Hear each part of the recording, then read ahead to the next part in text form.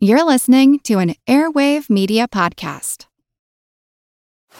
Now on Netflix, inspired by the unbelievable true story of a fake hitman, comes the new movie, Hitman, from Academy Award nominee Richard Linklater. At 96% certified fresh on Rotten Tomatoes, critics are calling Hitman a smart, sexy crime thriller with surprises at every turn. Starring Glenn Powell and Adria Arjona, Hitman. Now playing on Netflix and in select theaters. Rated R. We took it all. We brought them to our land. An endless night, ember hot and icy cold. The rage of the earth. We made this curse. Carved it in the blood on our backs. We did not see. We could not, but she did. And in the end... What will I become? Senua's Saga. Hellblade 2. Play it now with Game Pass. Monster Talk is supported by listeners like you. Find out how you can contribute via Patreon or with reviews at monstertalk.org/support. Your contributions, large or small, make a huge difference. Thanks. When I was growing up, my best friend was a kid named Mike. His aunt and uncle lived next door to me. Mike's parents worked a lot, and his aunt used to watch him, and he and I would get together and play a lot. His family was like my family, and he was like the brother I never had. Of course, as people grow up, they often drift apart and fall out of touch. But Mike and I never did. He's still like a brother to me. And his mother was like a second mother to me. Her name was Annette, and she was always there for me, as was Mike. Mike's dad was interested in computers and ham radio, and my very first computer was a Commodore VIC-20 that Mike and his dad were done with since they had upgraded to a Commodore 64.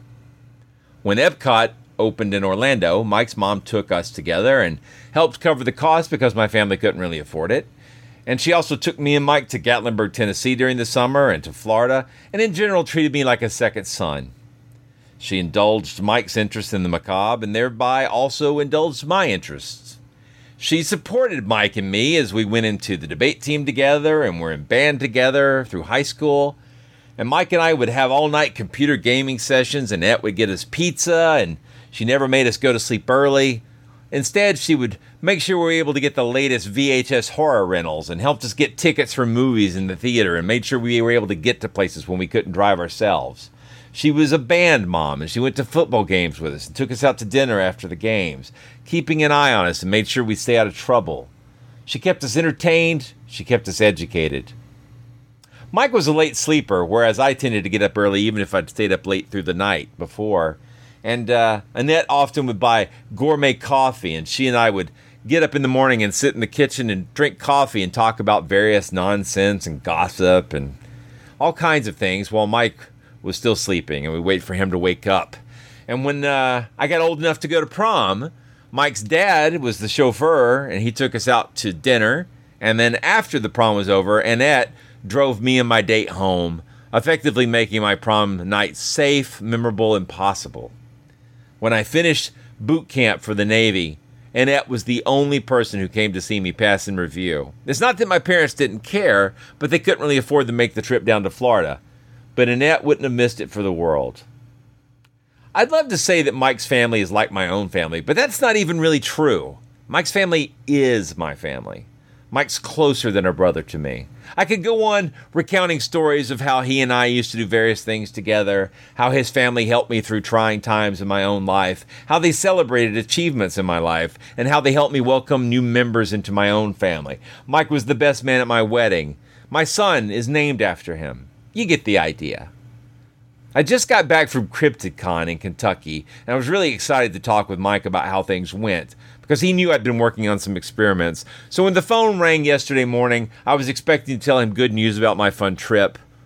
But instead, he told me his own devastating news. So I decided to dedicate this episode of Monster Talk to my second mom, to Annette Harris, who always believed in me even when I didn't believe in myself. She lived a good life, but she made many other people's lives even better, especially my own. I can't thank her enough for her support, but I hope that in some small way I'm able to follow the example that she set for me. She's gone now, but her influence lives on, and if you enjoy Monster Talk, at least some of that is because of her. Thank you, Annette. You made my world a better place, and I hope I'm doing something like that for others. It's actually quite unlike anything we've ever seen before. A giant, hairy creature, part ape, part man. In Loch Ness, a 24-mile-long bottomless lake in the Highlands of Scotland. It's a creature known as the Loch Ness Monster.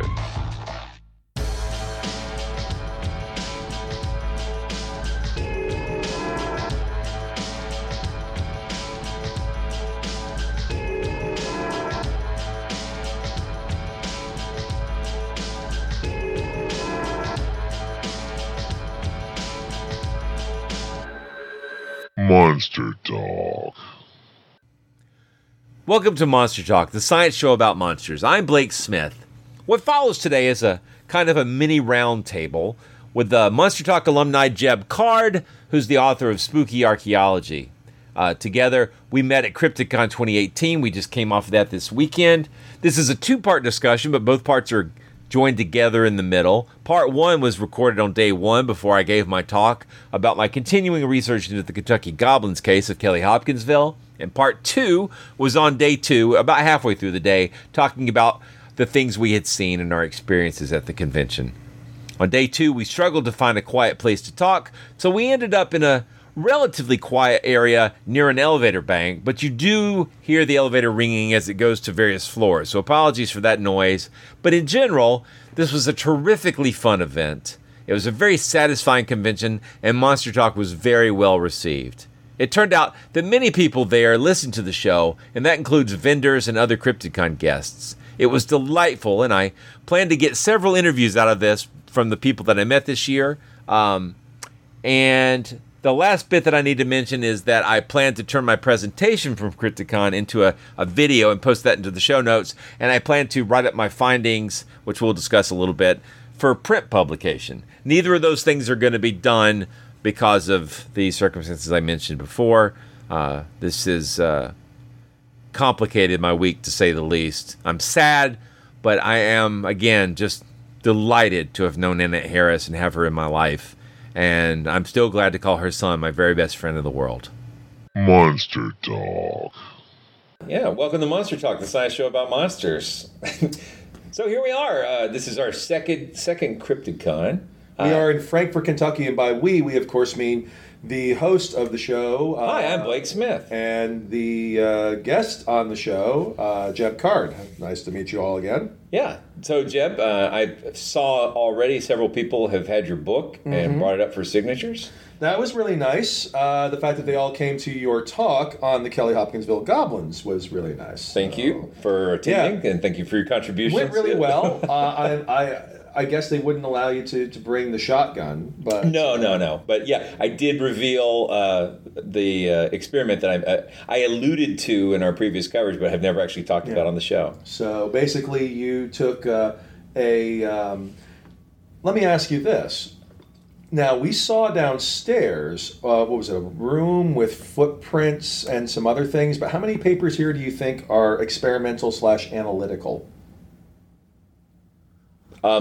So far, none that I've seen except mine. There's some that are analytical, but Blake shows up and he's like, turns out I decided to experiment with shooting a bit of window screen with a 20 gauge shotgun and a 22 pistol, which were the firearms used by the Sutton family in the Kelly Hopkinsville Goblin incident in 1955. Which was a fun experiment. Absolutely. Yeah. And the video was nifty. And I'll be able to post that on... Yeah. I guess I could post it in the show notes, but I'll also post it on the Facebook group because that's a little easier. Yeah. I'm not sure how we do it at video embed, but and I think that was a really good idea. I think a lot of people reacted well to the fact that you were testing this. Yeah, I think so too, and that it had guns in it, so that was kind of fun. Yeah, so it's we're in Kentucky. The story takes place in Kentucky. Yeah, the story has guns. I had guns. It was so it's everything you need. But no, we are on day one of Cryptidcon. And we're about a little more than halfway through. It's a little after lunch. Yeah. And we've seen some talks. Bob Gimlin apparently who was slated to attend, is not here. As elusive as Bigfoot himself. Yeah. And Bob Gilman was elusive for a very long time. Yeah. He's not a big part of the Bigfoot community. The con seems to be bigger. Seems to be more people, more vendors. Definitely more vendors. Oh, yeah. And a lot of repeats, but some new people. People who were not here, who were not who were here last time, not here. Bought some things, saw some talks, saw. Who did we go to? We were briefly in David Paulides'. Right. That's a missing 411. Missing 411. Yeah, I always want to call it missing 911. That's not right, so. And which is 411 still a thing? Yeah, it is. If you don't have a computer, I guess. So I think you just answered. I've never called it on my mobile, but back in the day, it's for our non-American listeners. That is the information number that you would call for. See, I never had that as a kid. Yeah. Like, I mean, I'm sure we did. Just never. You had a phone book, right? Yeah. So, and for our listeners from this century, a phone book was like a big piece of paper.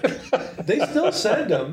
They're usually soggy. Mine always show up on rain days. Yeah. But so we saw David Paulides for a bit. I saw Travis Walton downstairs. I did too. Yeah. I saw him walking around with his entourage, and then I also saw him in the merch room with books and whatnot. Yeah. I talked briefly with Cliff. Cliff Brockman. Yep. And he is he's still supposed to be on in a future episode.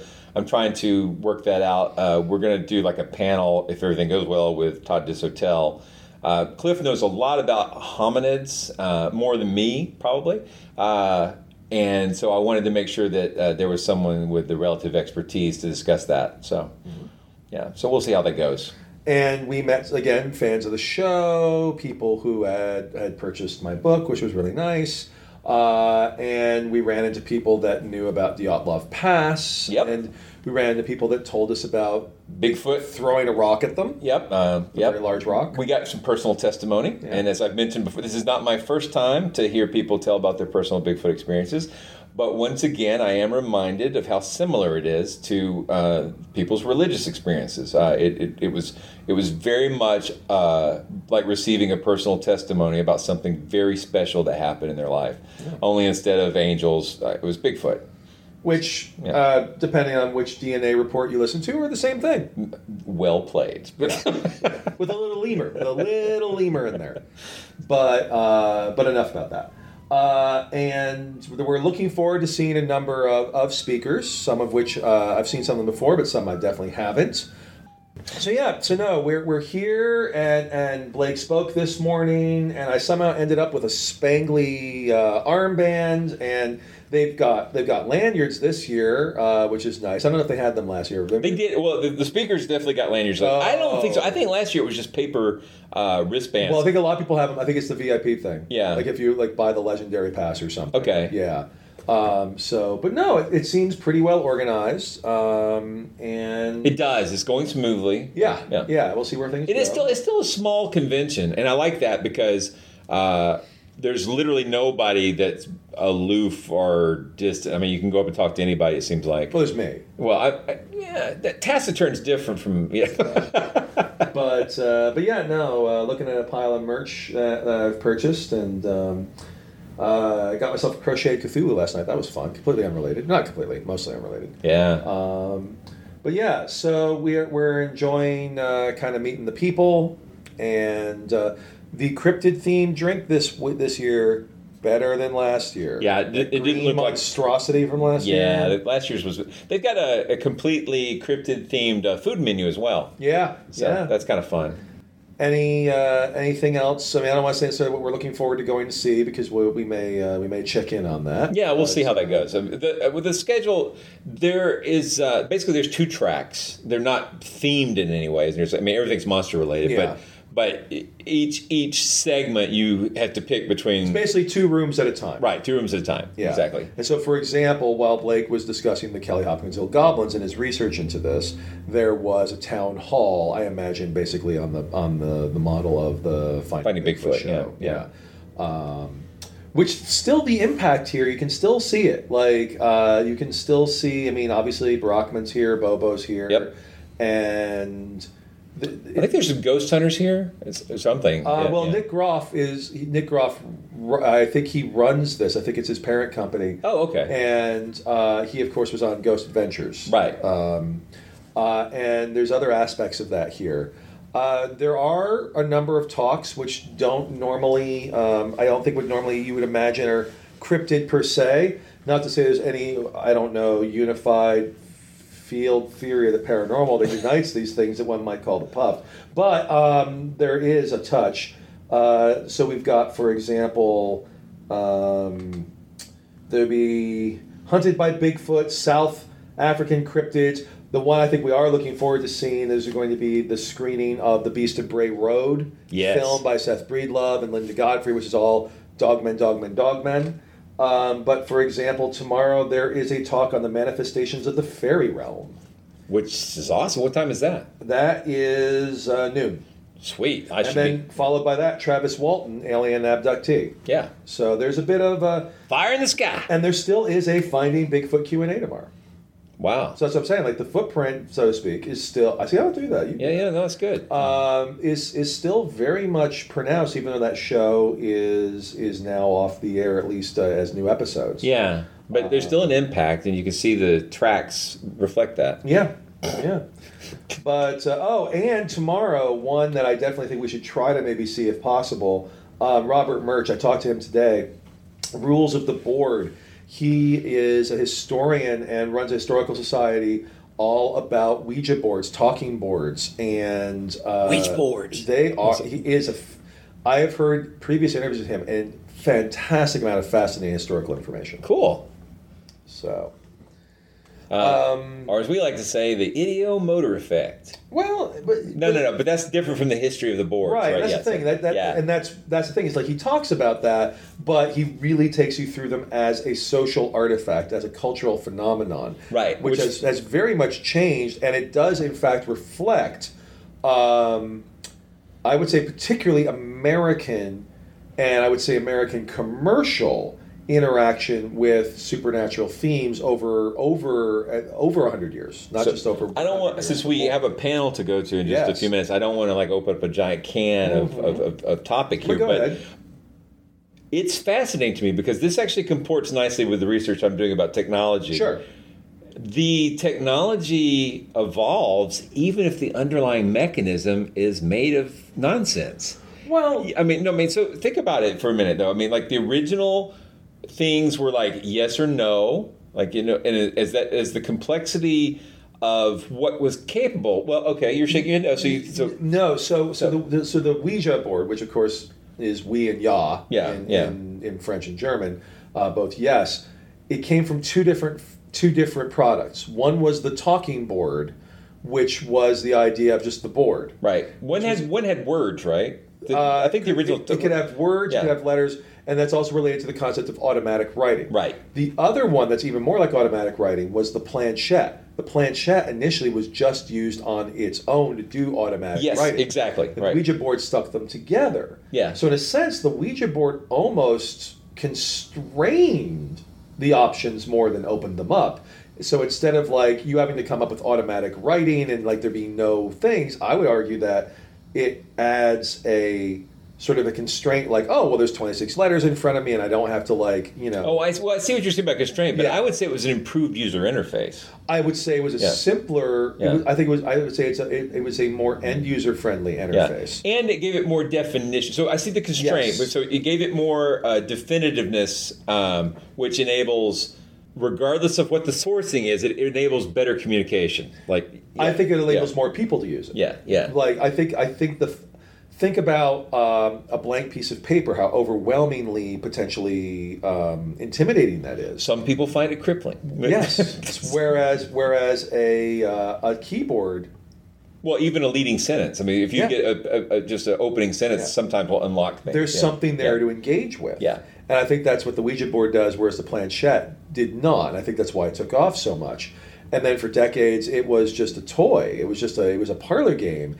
And then in the 1970s, when you began to have some significant changes in the American experience of the cultic milieu, you had it become this bastion of evil on a very commercial Can't we level. trace that straight to The Exorcist? I think you can. Yeah. So. I suspect, though, if you didn't, it would have happened anyway, because you see this turn to the who's talking demons before 1970? No one is talking demons in mass media, in mass culture, perhaps in folk culture, but not in mass culture. That's interesting, because my understanding was that as you've said, parlor game, I mean, we can say parlor game, but the significance of a parlor game in a time before radio and television might be misunderstood. Oh, yeah, it would be the centerpiece. Yeah, it would be a big deal. The idea that you were talking to spirits was there, but I don't think it was taken, and Murchie talks about this, it was not taken terribly seriously. It wasn't anything that you would be actually really concerned about your spiritual well-being, which, of course, now is become almost this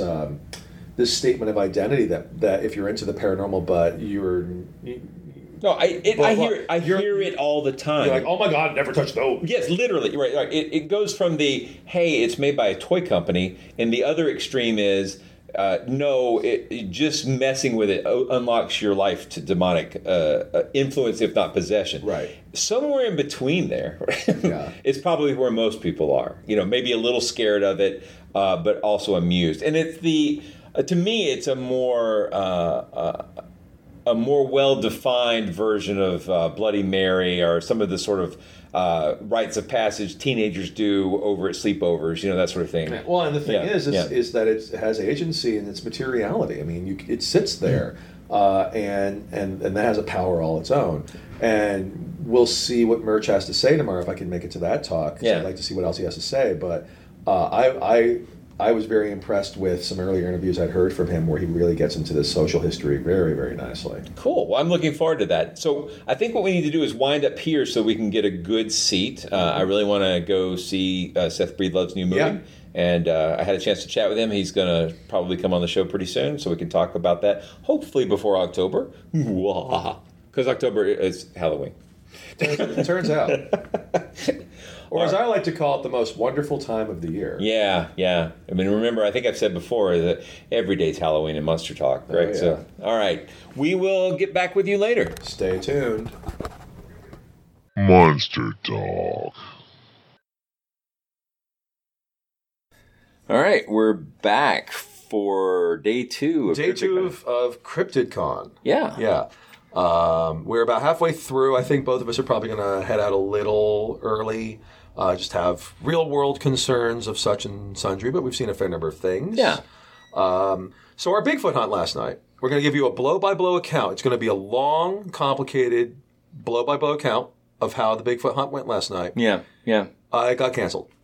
And there was a lot of rain. There was rain, and actually there was a tornado watch. So, I mean, they obviously did the right thing. And in fact, Blake was able to go on. Was able to go on because he's a speaker. They're refunding the people like myself that paid, so that part's being refunded. They handled it very professionally. Honestly, I'm kind of the mentality of like, things happen. And you just sometimes suck it up, and they're like, no, we're gonna make it better. So I find that to be just fine. No, then this is the second year they've had CryptidCon. They did go hunt last year. Yeah, and we didn't get to do it last year.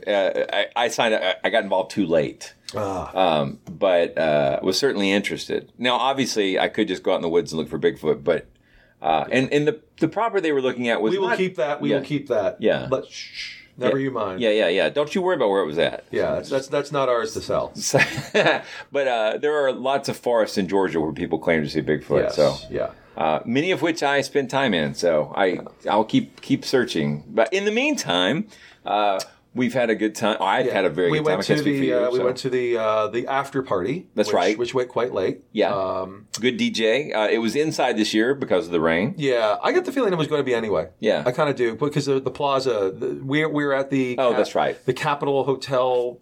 Plaza Capitol Hotel, which is formerly adjacent to the big government building here. Which is now being rebuilt. Right. Well, it's been ruined. It's a pile of rubble. It looks like Godzilla took a nap on it. Yeah. But it's so I think that wasn't an option, and actually I think it worked better in a lot of ways. That other space was weird, and I mean it was weird and haunted and desolate. But as much as that might be useful for some of the activities at this convention, the after party you don't really want that ambiance. Yeah, but it was great. So I know some of the people who are listening were actually here at the con. Absolutely. So that was great. We had several people come up and talk to me. A lot of the vendors listened to the show, and that was fantastic. Yes. A lot of listeners of the show, and then also I had a number of people who had brought their copies of Spooky Archaeology with them, hoping that I'd be here to sign it, which was very amazing. Cool. Yeah, it was so nice to meet some of these people and have the the impact and see it right in front of you. And I don't want to get into specifics with people, but yeah, that was really great to see you all there. So I've had that was really nice. Multiple people tell me Monster Talk changed their life, which I thought was really cool. I mean, in a good way. They did not like it ruined their life, but improved their life. Yeah, we don't hear from those people. We don't hear from those people. Like, thankfully. if Monster Talk's ruined your life, just don't find us. Yeah, contact Mysterious Universe and let them know. Let's see. So we talked about the merch tables. Yeah, the merch tables were great. I'm not promising anything, but I'm going to attempt to work with some of these merchandise people to make some of their products available through the Monster Truck website, because I know a lot of you, like me, love monsters and love monster products, and there were some fantastic custom art pieces and T-shirts and stickers, mugs, and all kinds of things. And it wasn't just I love Bigfoot or I saw Bigfoot. It was all kinds of cryptids. Even really obscure ones seem to have representation here in delightful ways that I wasn't expecting. So. Yeah, and so then we saw some talks. Yes. We recorded about midday yesterday. Yes. So let's get into one big thing we saw, or do you want to see if there's any like sort of smaller bits before we get into... Well, we should talk about who was here. All right. David Paulides. Yeah. So we went to a bit of his talk. It was pretty sold out. Yeah.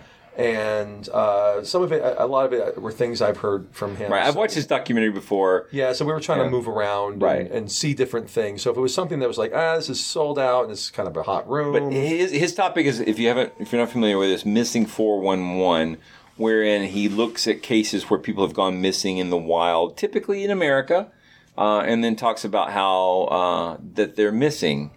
He doesn't seem to say what the underlying root cause is, and I suspect it would be different things in different cases. Though originally people tried to say he was saying it was Bigfoot, because prior to that, Paulides had worked on a number of things involving Pacific Northwest Bigfoot, like the Valley of the Skookum and other things. I would say a lot of the culture that's grown up around his products, his books and series, have been pretty conspiratorial in nature.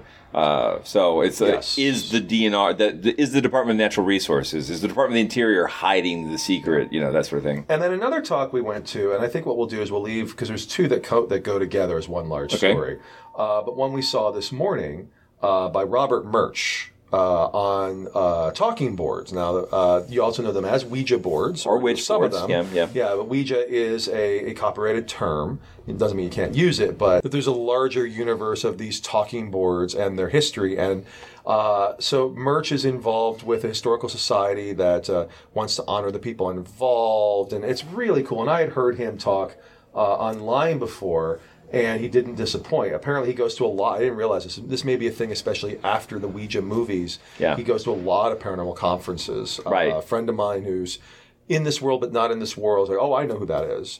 But he lives out near Karen, and he lives in Denver. Yeah. And so I reached out to him, so we'll probably be having him on the show. Yeah, so. he was really great, and he talked about how a lot of these ideas about Ouija or talking boards don't really have a lot of history. In fact, a lot of them would kind of fall into the category you've been working on. We took it all. We brought them to our land. An endless night, ember hot and icy cold. The rage of the earth. We made this curse. Carved it in the blood on our backs. We did not see. We could not, but she did. And in the end... What will I become? Senua Saga. Hellblade 2. Play it now with Game Pass. Hello, I'm Paul Giamatti. And I'm Stephen Asma. Each week on Chinwag, we dig into the weird topics you wonder about, that you care about, the stuff none of us are totally sure of, like the Bermuda Triangle, Mothman, consciousness, philosophy, UFOs, ghosts, or, say, Bigfoot. So who's to say that there's not alien species that are Sasquatch? Like I'd seen a ghost, and I would hear something walking and breathing. Maybe every path is right. I will accept as a premise that every path is right. That is a face on Mars. Eyes, nose. It kind of looked like Wilson the volleyball. Some people enjoy the waves or whatever crashing, and I enjoy listening to a quantum physics audiobook. I do think there are many things in the world that we just don't understand and probably won't understand. That's our whole show. So join us every Wednesday on all major podcast platforms and find us on Instagram, TikTok, and Twitter at ChinwagPod and Wagon. Yeah, no, he made very clear case that the motion picture industry seems to be driving a lot of the narrative around Ouija boards, which I told him. He already knew about it. He was already listening to Monster Talk. So he knew the term where I talk about how monster movies drive the cryptid lore, and I call them scriptids because. So he was aware of that. See, I wasn't there when you were talking about that. He said he was aware of it and that he had been wanting to figure out a way to use something like that for Ouija boards. That's fantastic. Yeah, Well, he called them Ouijasticians. Yeah.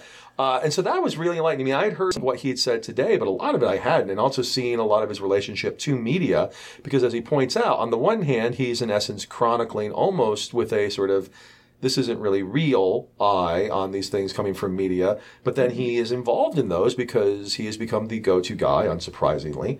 I took a picture of his video where he's showing off. Doesn't entirely capture how much of a room in his house or his basement is just filled with hundreds of talking boards. Yeah, it's a beautiful collection. I sent it to a friend of mine who's not entirely okay with them, and I'm like, I'm so sorry, but imagine this room. It is a beautiful collection. A lot of people are very scared. I think he made it. He was very clear about that. He did make. So I haven't really interviewed him or anything, but he seemed like he had a very rational approach to all this. Well, that actually was a question that came up. We were talking to some of the people we met here.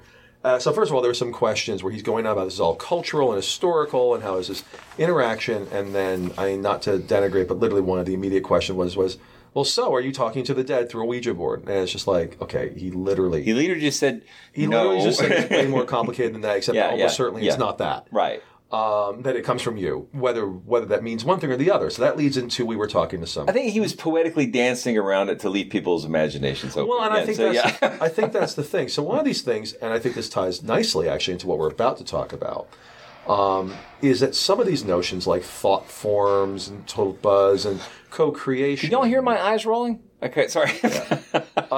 People seem to be pretty. I think people even outside this world seem to be very sympathetic to some of those ideas, because I think a lot of people, especially in the creative arts, are really happy or they love the idea that something that the human mind and the human will created could have a life of its own. Because, of course, one could argue that's a metaphor for any number of things that we do. You write a book, you create a song, you tell a joke, and it has an agency beyond you. It survives you. And then, of course, never minding that we create little biological versions of ourselves. It's just a somewhat messier process when we reproduce. Small parts of it are. But nonetheless, I think there's a lot of love for this sort of notion of the power of human creation. Oh, clearly, yeah. But I think some people can metaphorically dance and say, well, maybe there's something more extra physical to it, or I'm just using it as a metaphor. Yeah. And I'm not even saying he was necessarily doing that. But I think that's a lot of creative people do, and that does allow some wiggle room. Like, as he was pointing out, the idea motor phenomenon. Effect. Thank you. Yeah. Involve your subconscious doing things that you don't entirely understand. So you're in a relationship with yourself you don't entirely understand. And I thought that was a very interesting kind of way of pointing that out. Yeah. I don't think he mentioned that, but water witching is effectively the same. He did not mention dowsing, but it's the same issue. Yeah. And so, we do these things. I mean, there is materiality. There is body. These are not part of the human experience. Yeah. So that, I think, leads us to, we saw two other things. We saw last night a film screening. Right. I don't know if that was a premiere. It was one of a series of sneak peeks because the film actually premieres in October. And this is, I believe it's the Bray Road Beast. I think so, yes. I'm going to get my DVD copy. You can hear me rustling in my bag. Yeah, this is Seth Breedlove's Small Town Monsters. Yes. I talked to Seth. The Bray Road Beast, Yeah, the Bray Road Beast. And it's his newest film. It's coming out in October. I'd heard a couple of interviews, and he talked about being heavily influenced by Hammer. Certainly. Did you see that? I saw that in the intro. But I think once the show moved forward, it seemed more like a traditional Small Town Monsters narrative.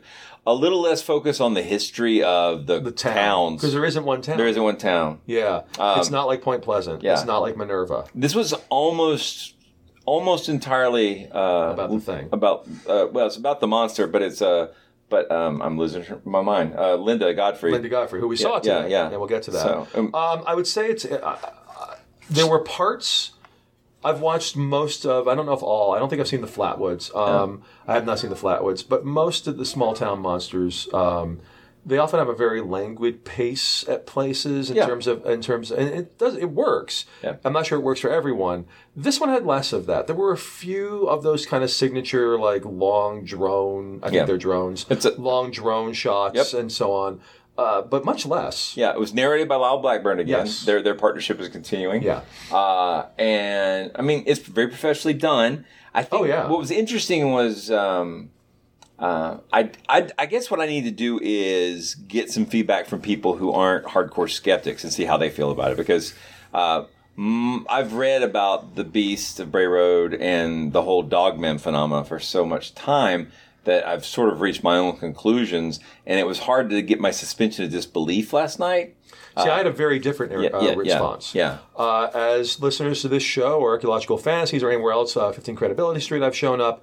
I occasionally, often, always, talk about the Paranormal Unified Field Theory, the PUFT, a sort of new form of, not spiritualism per se, but I arguably call it a new demonology. Oh, this movie was puffed in a can. Yeah. And in a good way. But yeah, very much. Not all of it, but a lot of it. And we've talked about on this show that I think the Dogman is a shibboleth. If you're talking about the Dogman, this is in essence a sign, a symbol that you are working in. Shibboleth. Do I need to beep that? No. No.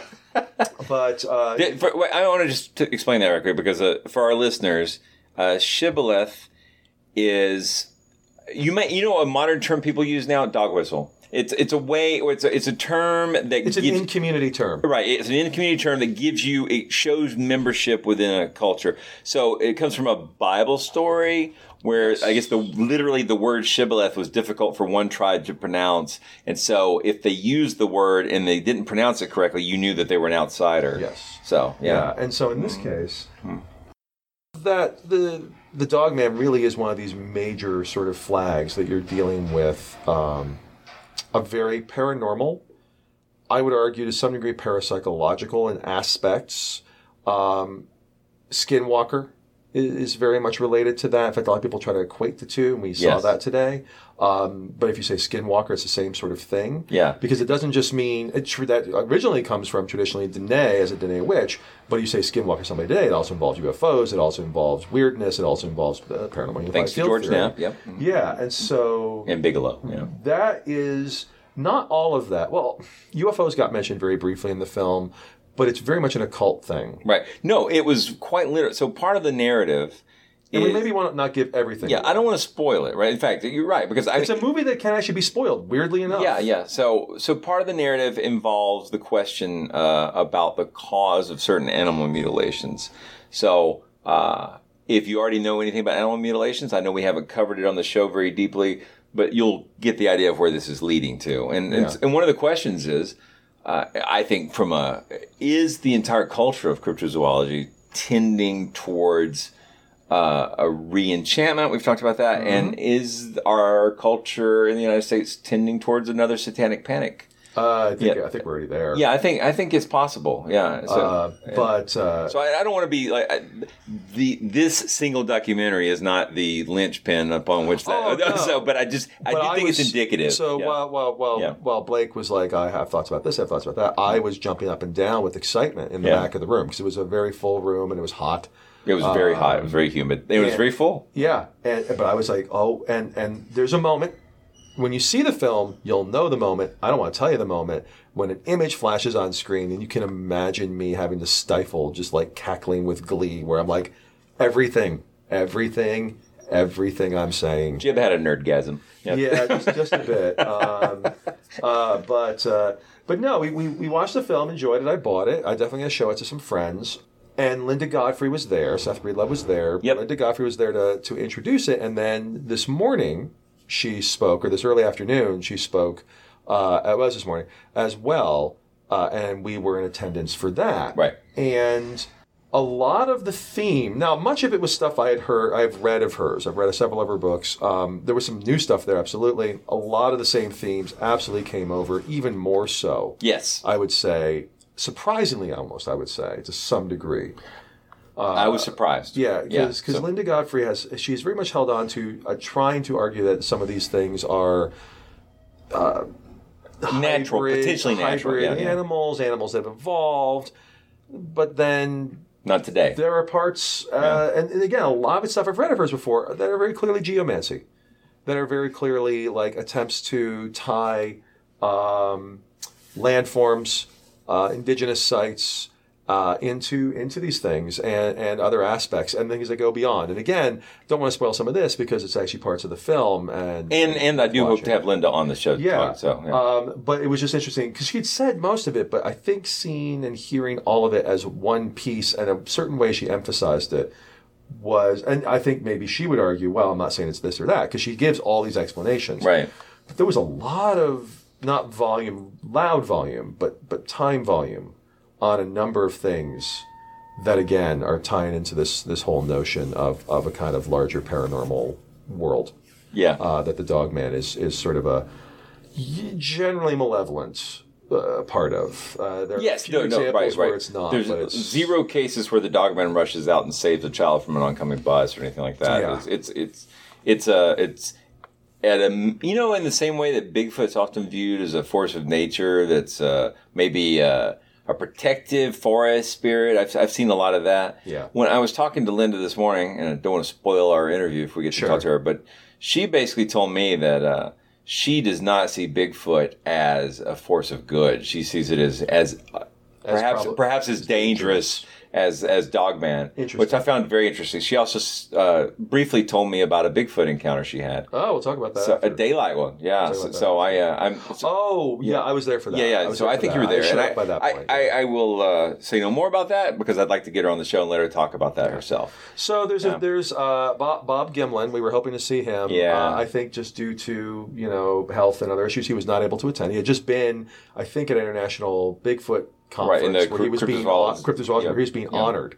Yeah. So and that was at Lauren Coleman's museum in Maine, which I think is probably why Lauren wasn't here. So there was some overlap. He said some things about there being some overlap issues. But we couldn't get to every talk, and there were some that we saw bits of. I saw Travis Walton around. Yeah. I think he may be talking right now, but he is. I saw him around and so on.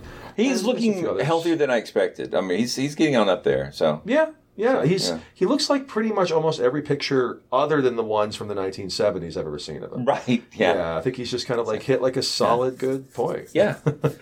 So I don't think we talked about it yesterday because I believe we actually just talked before I gave my talk, right? I think that's true. I think no, yours was in the morning. I think we had talked right after yours, where we talked about your experiments. I mean, we can talk about it. You can find I don't out. remember. Yeah, okay. So I just want to make sure that I mentioned that I did give a talk. Holy cow, it was a full room. Yeah, I was really impressed. I think it was well received. Yeah, I think the fact that you did so maybe we didn't talk about this. So I don't remember talking about it. So let's we'll figure it out with the editing. But Blake gave a talk on the Kelly Hopkinsville Goblin case from 1955. We must not have talked about this. Yeah, the Kelly Hopkinsville Goblin case from 1955 in Kentucky. Right, and I called it Guns and Goblins, Kentucky Monster Story, which was accurate. It's a very famous UFO case, although it ties into other stories of weird beasties in the Ohio River Valley that year in 1955. And I've done a little research on my end of it with the Loveland Frog and how it ties into the Evansville. But then you've been doing some actual straight up, not necessarily field research, but replicative research. Exactly. Forensic research. And So I actually, when we did a 3-part coverage of this case, I mentioned that I was going to do an experiment. We showed your results yesterday. Right, I did. I haven't published them, but I did show them to the group. You didn't bring them into the room, but which I don't know how that would have gone. I think it would have been interesting. Yeah. But you literally had some of the materials with you in your car. I do, right? Yeah. So I have. So here's what happened. One of the big questions about that case at the time. And if you've never heard this case, very simply put. UFO scene, small rural house, 11 people, 1955, glowing creatures, gunshots at them, nothing happens, people scared out of their minds. Very famous UFO case. That's pretty much it. Yeah. So the Isabel Davis and Ted Blecker had written up a really neat document, which is in the show notes for those episodes. And one of the things that Isabel was saying was that the skeptics at the time didn't believe that that the people had shot through the screen window. Well, yes, they had used screwdrivers or something to make holes, or a tobacco stick, to support a story. Right. So, now it does seem peculiar since there were shells on the ground. Why would you have shells on the ground and then take a stick and poke? I mean, why not just go ahead and shoot through the window, right? I mean, the guns were fired. The neighbors heard the guns going off. So I don't know why that was a point of contention, but for some reason it seemed that in the past 60-something years, nobody ever bothered to try to replicate this. And so since I have literally every element needed, I was able to get a screen window and a 20-gauge shotgun, a 22 pistol, and shoot it up. And I took measurements, and I took a video of myself shooting the screen. And to me, it looks, spoiler alert, but I will be writing this up formally, but it looked to me as though everything in that report was consistent with firing a 20-gauge shotgun through a window. I think a lot of people, when they think shotgun, because they know it goes everywhere, they think it's going to blow a big hole. Giant hole. And the hole was like 2 inches. In the original and in what you found. Right. Yeah, I don't think the 22 bullets were bothering anybody, but I think everybody. Some people speculate that a shotgun wouldn't do that. Right. It's so much more damaging. It would exactly. Turns out that's not so much the case. Yeah, from approximately the same distance, and I got the video. I mean, it's really kind of neat. I mean. The only thing, if I could do it all over again, which I could, but it's tedious, I would dress differently because I look like a big idiot standing out there in my crappy old painting shorts and That seemed fine to me. Well, you're going to get your tweeds on it? I should have like a hunting vest and your elephant guns, sir. Or overalls. It's like see, now that way then you're kind that might look like mocking. No, I think you need to go the intrepid. Great pith helmet. Great UFO hunter. Anyway, that was interesting, and then so that was confirmed. At least I found that my experiments comported with what they reported. So now you need to get yourself some owls. Yeah. Well, that's the other thing was they had reported that the owls glowed silver, and this is a mysterious quality that nobody's really been able to explain. Well, the aliens glowed silver. The aliens, sorry, the critters, whatever they were, the goblins. And while I was looking for some video, I found video of people in a color film or color video looking at an owl in a tree, and as they flash their flashlight onto the owl, it glows gray. It glows silver. Yeah. And so I was able to show that. So I felt like a couple of elements that had been really mysterious were pretty easily explained. And so what was interesting to me, now obviously I think some people were there just simply because they listened to the show. Yeah. And so they wanted to hear you. So and hear a more skeptical perspective on some of these things. I do think, though, the fact that you did experimentation got some of the questions going in that direction of because I really do think sometimes people just come with the question they want to ask. Yeah. And sometimes people ask a question when they are angered or bothered by what they've heard. But I think a lot of times the presenter can sort of guide the kinds of questions. So the fact that you're talking about that, all the questions afterwards started being, well, so with the owls, how might we know if this was the case or not? They were great questions. Yeah, they were very epistemological. Yeah. They were very much, has there been experiments? What do we know about this? They're flipping over. What could that mean? It got into ethology. Right. I mean, it was great. Right. Yeah, so. Whereas, if somebody's talking a lot and they end on something particularly paranormal, the questions then followed. And I don't think it's just the topic. I think there is a relationship between the audience and the presenter, and that can become antagonistic, where if you say something that somebody in the audience does not like, We didn't get that with yours. Right. We did hear some things like that today, but we didn't get that with yours. Well, but otherwise, it sort of, I think, tells the audience, well, this is what this person wants to talk about. Yeah. Like, this is how they talk, and this is what you're going to get out of them. So it guides them like, well, they would like this. Why don't I see if I can get this? Yeah. So my plan is to take my video and sort of wrap it up with a little intro and outro, and then write up my findings. I'm not sure where I'm going to have them published, but I will be submitting them for publication because I'd like to have that on the record. Yeah. I mean, not that my podcast is not some form of record, but it would be nice to actually have that out there somewhere. I think it's a good idea. Yeah. I think it's a good idea. And there are other aspects of that case, and I've been wanting to work on the Loveland Frog in some capacity. So maybe not in that, but maybe something else we might work on in some capacity to kind of tie all the sociological and the historical elements together. You also did some nifty work, speaking of more physical, you went and looked at the moon. The moon phases. Yeah, I don't believe I've seen this in the write-ups anywhere, but I went to see how dark it was. Now, I knew that the lighting at the scene was very limited. It was basically bare bulbs hanging out on a minimal porch. But what I didn't know was how dark was it that night. And so I went and looked at a lunar calendar for 1955, and it was just barely a new moon. It was like just a sliver. And this is a house out in the middle of nowhere. 8 miles from town. It's not part of a larger community. It would have been really dark. So I will. I'll put all this together. But basically, it was really dark. It took place over a significant amount of time, several hours, with increasing anxiety as their bullets had no effect. Yeah. But they really were shooting out the window, from what I could tell. The owl probably really did glow. All of this is consistent with what they reported.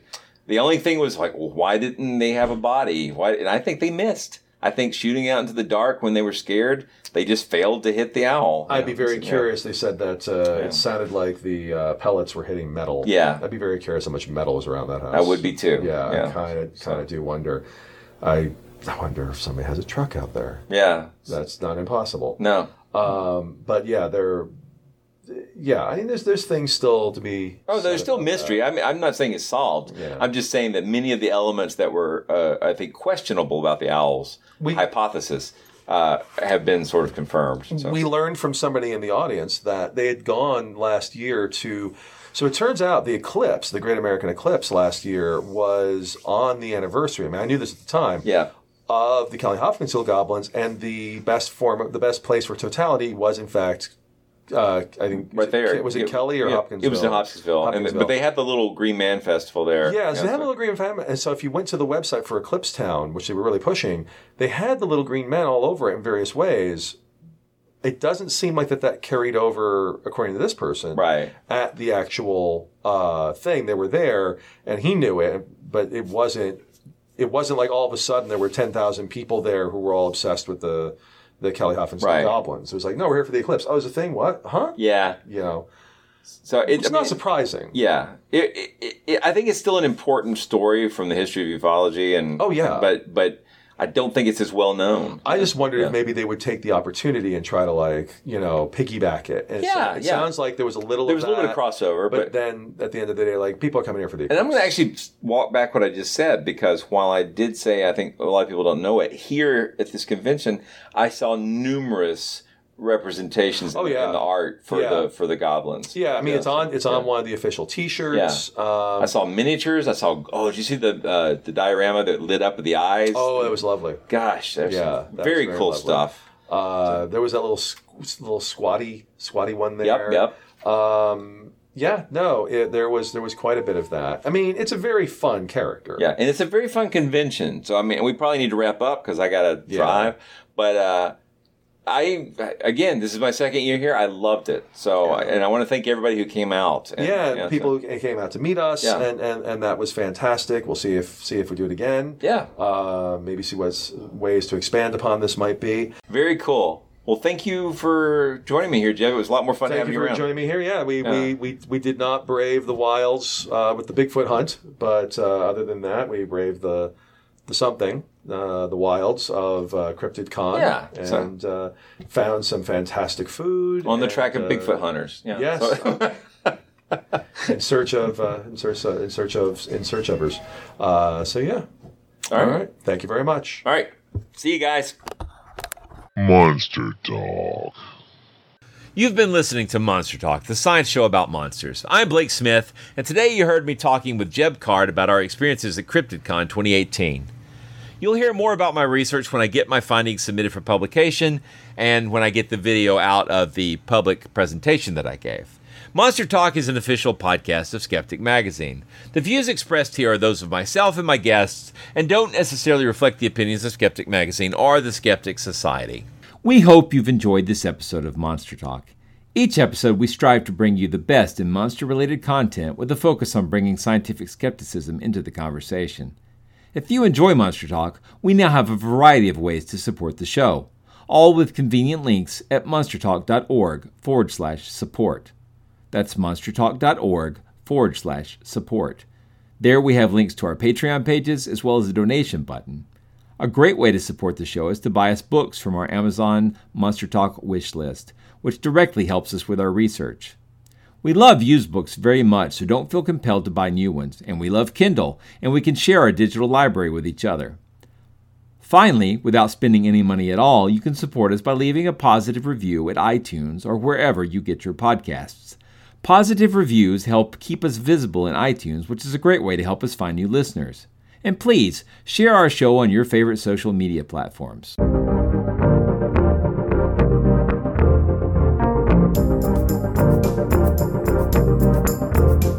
Save the date for a colossal PsyCon 2018. Bigger venue, bigger stars, bigger ideas, bigger fun. Las Vegas, October the 18th to the 21st, 2018. PsyCon is already one of the planet's premier skeptical conferences where hundreds of critical thinkers come to Las Vegas, the city of illusions, to hear from the leading lights of science and skepticism. For 2018, we want PsyCon to be bigger than ever.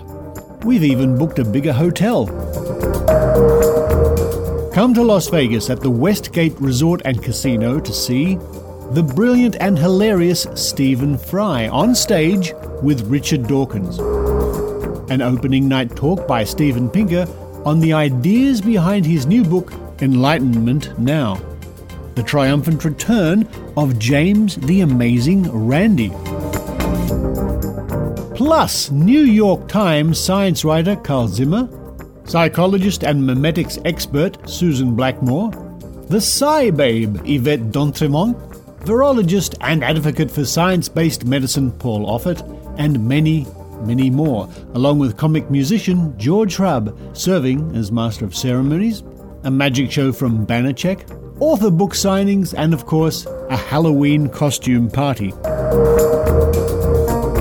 It's true, conspiracy theorists, quacks peddling fake medicine, and the deniers of evolution, climate change, and vaccine science are bigger threats than ever. With PsyCon 2018, let's show them that they have just met their match. We'll see you in Las Vegas. For more information and to book your tickets, visit csiconference.org. That's sciconference.org.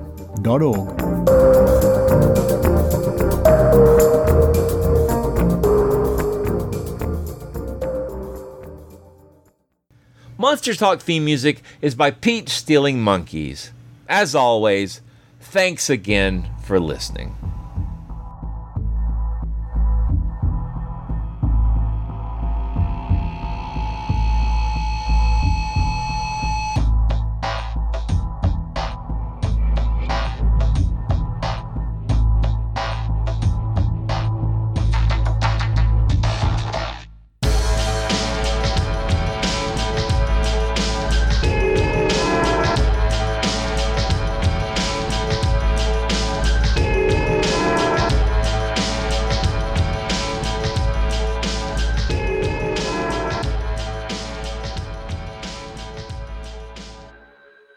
Did you know that you can now subscribe to Skeptic Magazine digitally? Just grab our free Skeptic Magazine app, currently compatible with iOS, Android, PC, Mac, Kindle Fire HD, and BlackBerry Playbook.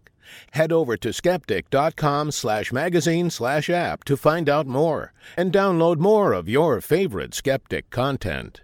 Yeah, we're all good. I'm going to put this here like that. It looks like a very short R2-D2 mixed with the Beefeaters who guard the Buckingham Palace. Oh, I thought I was thinking more of sort of very uncomfortable plug, but yeah, basically. No, that's okay. So that'll be edited out. That's where the show begins. You can edit, you can keep it, whatever.